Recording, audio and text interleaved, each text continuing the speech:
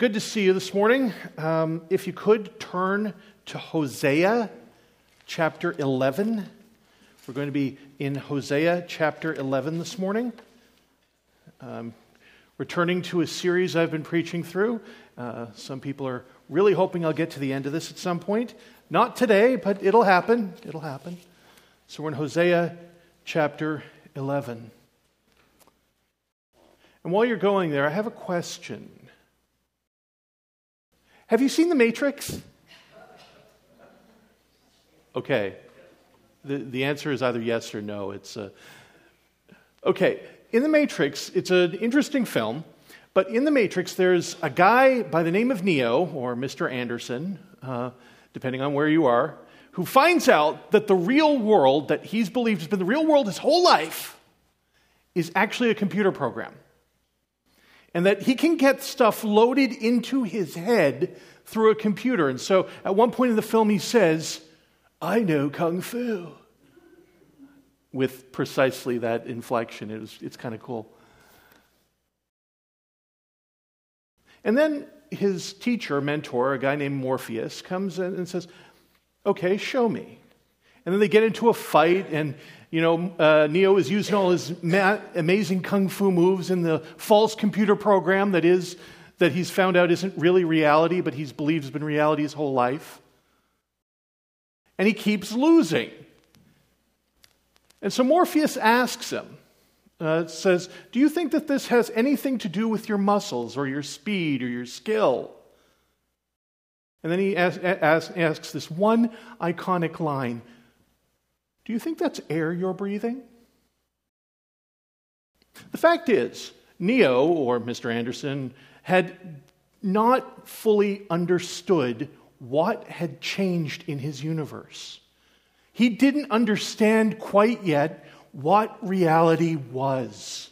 And because he hadn't understood what reality is, he was suddenly very limited in what he could do and what he could say and what he could achieve as a person. Neo needed to understand the truth, a truth that everything around him seemed to say wasn't true, things that would be kind of counterintuitive to him normally. And yet he knew for a fact that the deliverances of his senses were lying to him, that he was believing things that were wrong. And he knew that at some level, but he was still living in the world as if what was actually a delusion was reality. I bring this up because it's a problem that, generally speaking, we as Christians have fairly regularly. We have a knowledge of who God is. We have a knowledge of what sin is. We have a knowledge of the results of both obedience to God and rebellion to God. And yet, we act in ways that are different from what you'd expect if we actually believed the truth. It's kind of like we have a head knowledge of what the truth is, and yet our lives show something that make it seem that we don't understand. It's like we really do believe that's air you're breathing, to use the analogy. And that's a problem that you see in Hosea throughout it. The fact is, the people of Israel are living in a world that they think they understand, and they don't. And that's why God has sent prophets. The first that we see listed in our Bibles is Hosea. He's the first of what we call the minor prophets. God has sent these minor prophets to remind Israel of what the world is really like.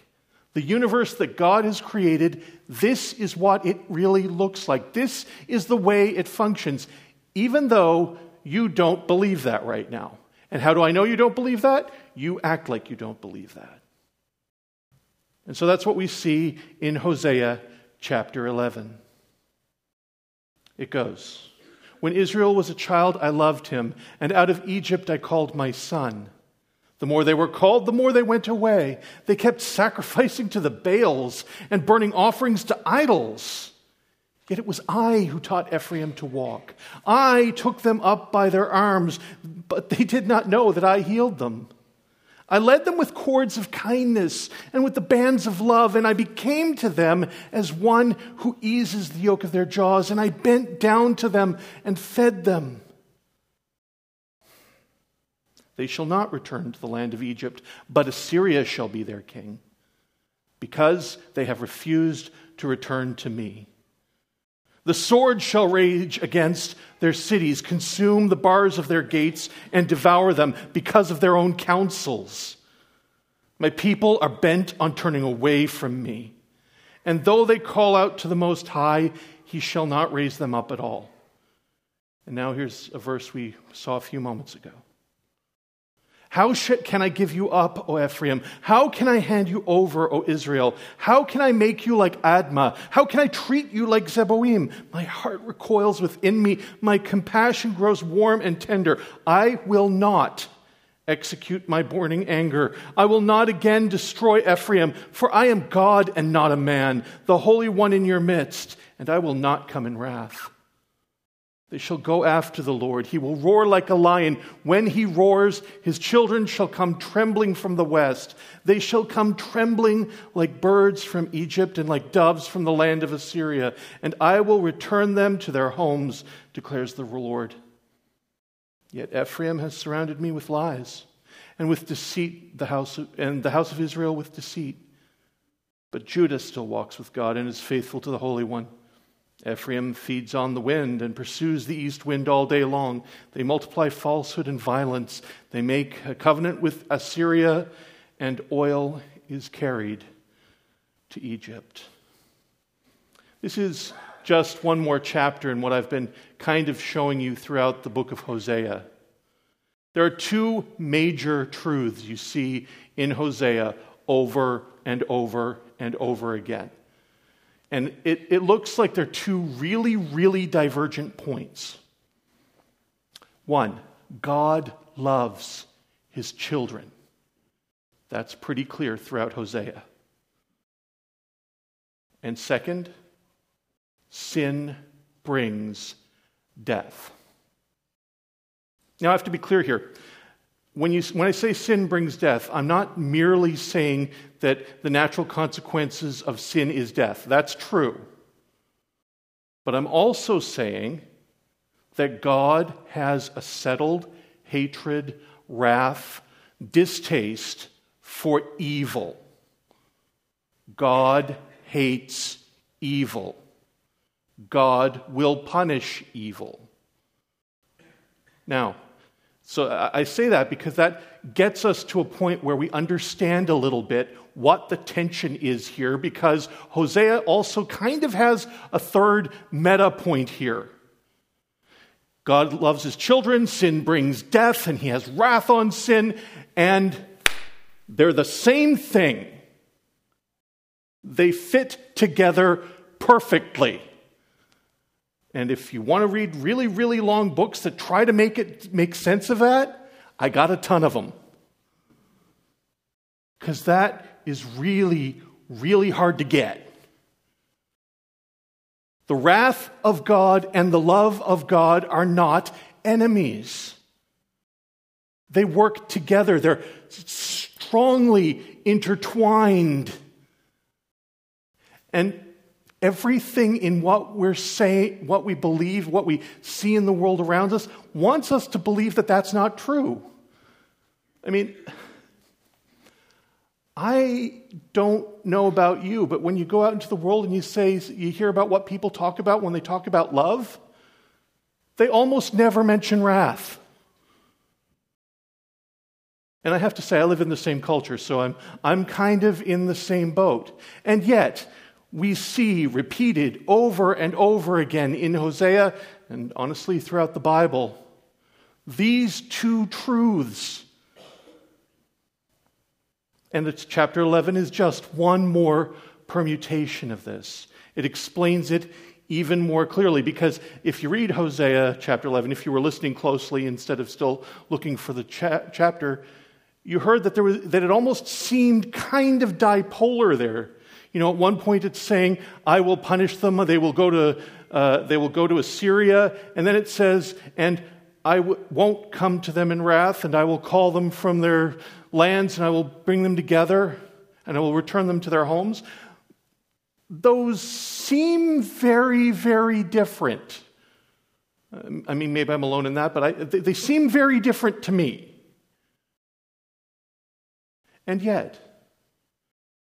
we see throughout the Scriptures not only that these two things work together, but that there's a beauty behind it, a truth behind it, that we need to know, to understand, to live as believers, to place our faith fully in Jesus Christ. We need to understand these two truths really, really well and understand that they're one real truth based in the love of God.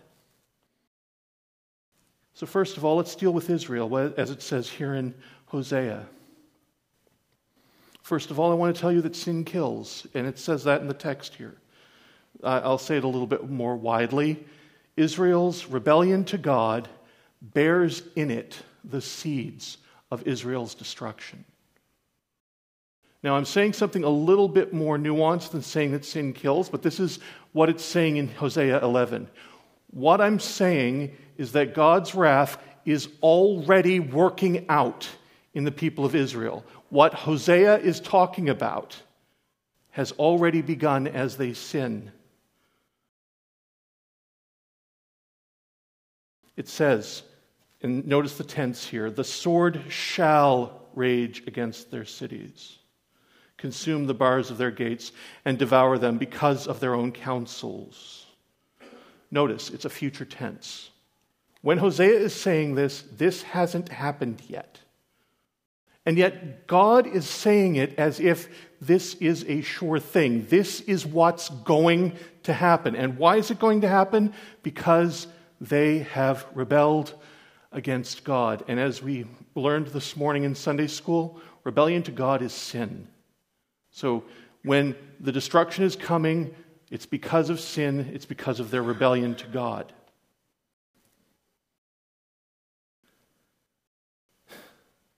And lest you be, kind of liking the people of Israel, notice that the sin that he's talking about isn't just a put on. It isn't something that we're just imagining happened. Verses 1 and 2. "When Israel was a child, I loved him, and out of Egypt I called my son. Yet the more they were called, the more they went away. They kept sacrificing to Baals and burning offerings to idols." And it continues on talking about how much God has done loving things, and yet the people of Israel have worked hard to run against God. Their sin is not delusional. It's not something that they haven't been doing. It just isn't a mere difference of opinion. They have clearly sinned against God, and they should know it. They don't seem to, but they should.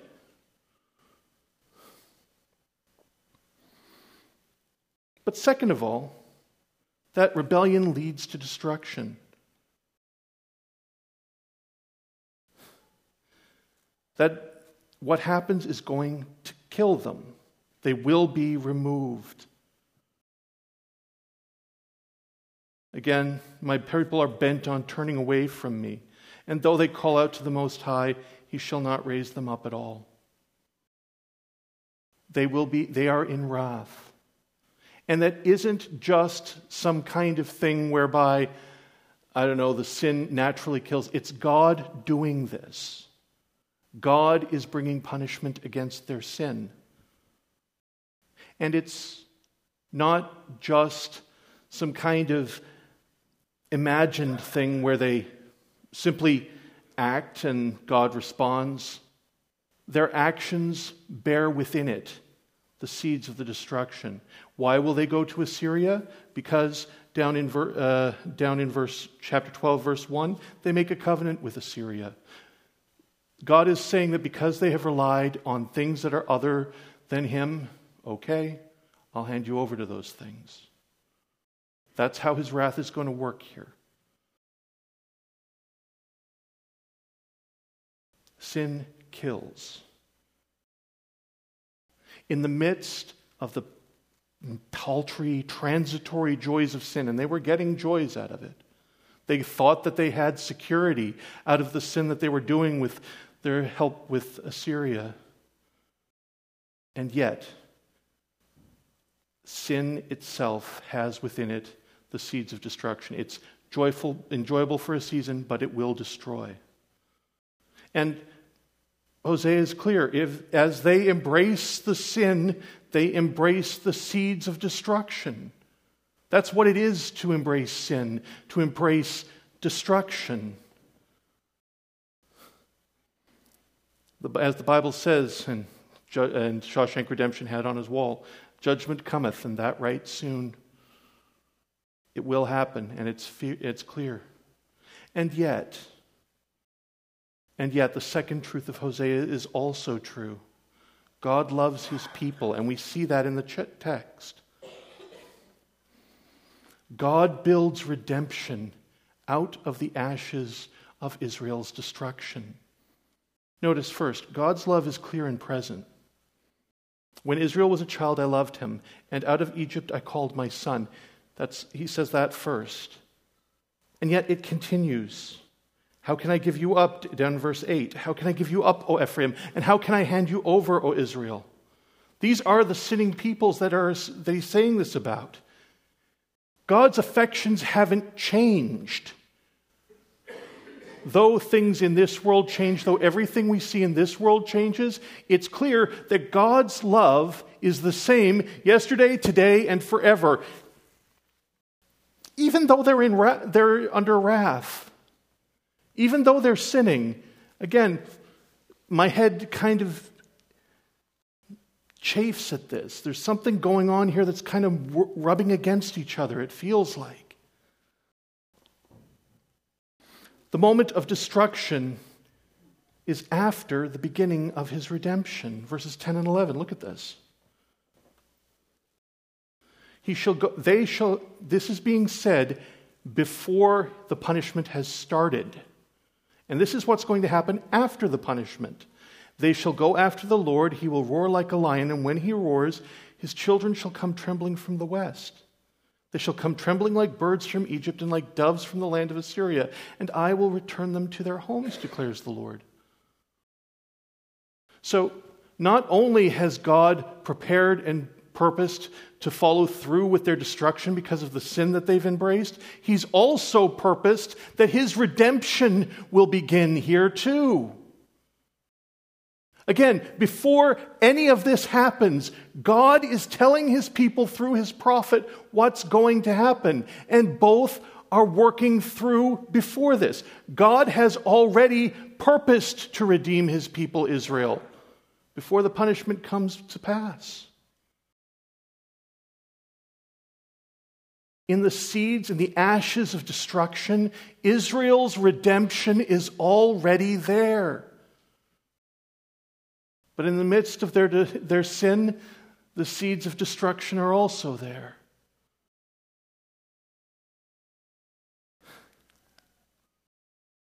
God will redeem his people Israel. That's the clear statement of Hosea chapter 11. Now, as good exegetes and good people who have read their Bibles a couple of times, we know that this is written to Israel. Are any of us Israelites here? Didn't think so. I mean, my passport says Canada. So what? Good for Israel, I guess. Seems that way, huh? I've already read it a couple of times. Did you notice the first verse of Hosea chapter 11? You've probably heard it a couple of times before. When Israel was a child, I loved him. But here's the part you've heard before, if you've read the Gospels. And out of Egypt I called my son. Now, where did that show up elsewhere? Matthew chapter 2, verses 14 and 15. And this is talking about Joseph. Joseph is right now with his wife and child. The Herod has begun to purpose to destroy the coming king of Israel, Jesus Christ. And Joseph does this. He rose and took the child and his mother by night and departed to Egypt and remained there until the death of Herod. This is to fulfill what the Lord had spoken by the prophet. Out of Egypt I called my son. You see, I always hated that verse. I'll give you a very simple reason why I did. When I first became a Christian, I read my Bible. That's one of the things that you do when you first become a Christian. And one of the things that always drove me nuts about the Gospels is that they keep quoting the Old Testament, and when I figure out where that is in the Old Testament, I go back to the Old Testament and I read it, and it looks like that doesn't have anything to do with Jesus. And Hosea chapter 11 was one of those places. Because in Hosea chapter 11, it's talking a lot about Ephraim and Zeboim and Admah. It's talking an awful lot about Assyria and Egypt. But it's talking about the people of Israel. Does it talk directly about Jesus Christ? Maybe not. But if I'm right, if Hosea 11 makes these two claims, first of all, that destruction is part of sin, that if you embrace sin and destruction, you will be destroyed. If you embrace it, it kills. And God has already begun the work of redemption. Well, how do those fit together? You see, I always thought Matthew was trying to give me examples as to why I should believe that Jesus is the Son of God. I actually think I misinterpreted there. You see, I think what Matthew is trying to tell you, and it takes a little bit of thinking here because we live in the world where we quote individual Bible verses and imagine that that's all that the Bible verse says. Most people in history, before they became literate and could look these things up on Google, would remember large swaths of Scripture. I mean, you have to remember that the Old Testament wasn't given verse numbers until much, much, much later. Much later than Matthew got written. So people, when they were referring to things in the Old Testament, they weren't just referring to that little line. They were referring to the section. Because people would know what that section was. They'd have an idea about what Hosea said and what was going on. And remember the situation that I explained to you in Matthew. The king Herod is destroying things around him. He's embracing sin, and it's bringing destruction. And people are thinking, wow, this Herod guy, he's probably going to rule and win out over this tiny baby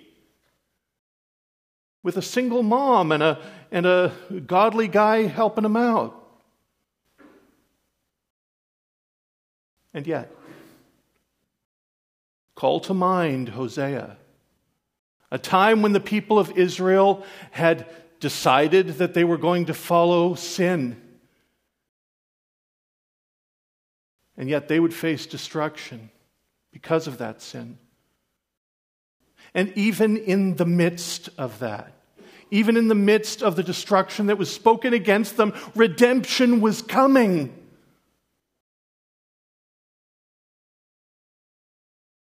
Maybe that's what you see in Matthew chapter 1. Maybe that's what Matthew is telling us. In the time of Jesus, when Herod seemed powerful, when sin seemed like it would rule, no. Sin will destroy itself. When it seemed like there was no redemption possible, when it seemed like there was no way God could redeem this situation, no, the redemption has already begun. Out of Egypt I have called my son. You see, it's not about making sure that you understand that Jesus fits all of the prophecies exactly. It's that all of the things that you see prophesied are true in Jesus. You see, there is an answer to the question, how does the love of God and his settled wrath against sin, how they become one thing? That's Jesus.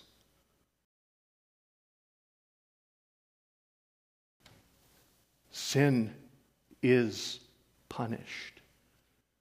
Make no mistakes, brothers and sisters. If you will embrace sin, it will destroy you.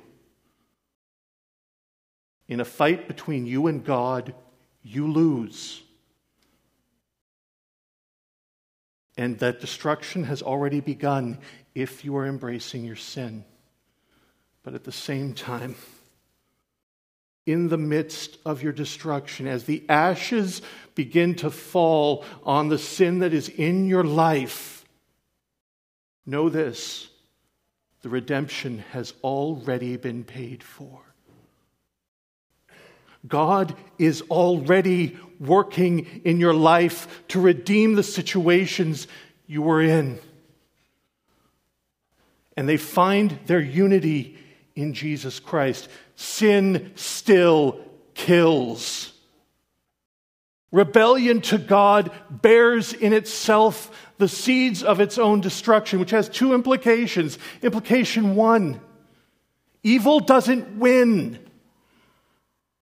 As much as we imagine that, the world is going to get worse and worse and worse and worse, and eventually, Christians are not going to be able to speak about Jesus Christ, that may happen.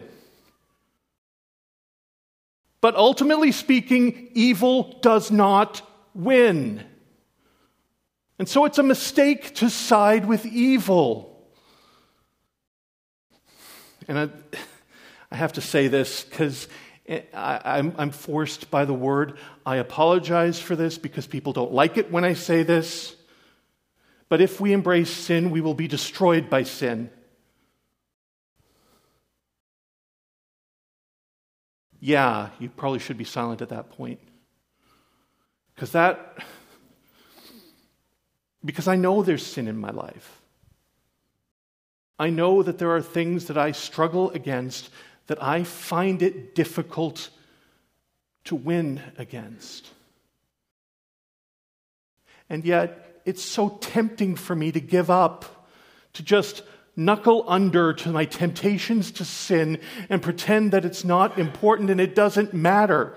Well, it matters because God is settled against sin and evil. We can't embrace it. And if we do embrace it, we will be burned. You can't hold fire on your lap and not be burned. That's just the way it is. We have to turn away. So flee evil. Flee sin. There's no reason to stay with it. And second of all, God loves his people. The ruin of sin of God's people has the seeds of God's redemption built in. Do you think God has forgotten you while you were lost in your sin and death? He began your redemption at the beginning of time. 2,000 years ago, when Jesus Christ went to the cross for the sins of the whole world, he didn't forget about you. Friends, there's every reason to flee sin, but we have a place to flee to. The redemption is already working in your life. If you're here this morning listening to a crazy bald guy tell you about God, God intended that. Do you think he's surprised? Do you think he didn't know what was happening? Do you think that's air you're breathing? He knew your life. He knew where he would call you. He knew that he would bring you here this morning to hear about the good news of Jesus Christ. Friends, your redemption has already begun. All you need to do is turn from your sin, trust in Jesus, and live.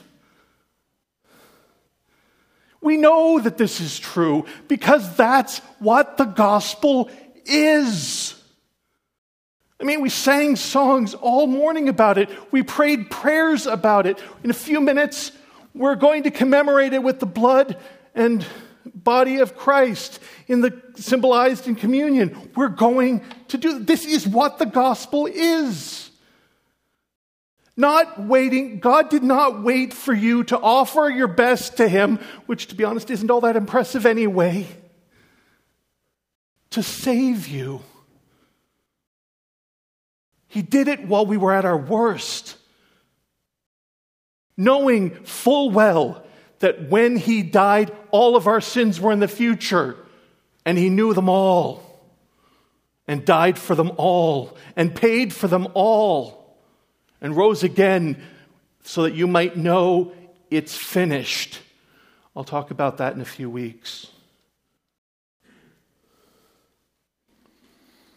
Knowing the ruin that sin would make of us, God laid the foundation of our redemption. As always, the Bible puts it better, and I'm not sorry for being repetitive here. What shall we say then to these things? If God is for us, who can be against us? He who did not spare his own Son, but gave him up for us all, how will he not also with him graciously give us all things? Who shall bring a charge against God's elect? It's God who justifies. Who is to condemn?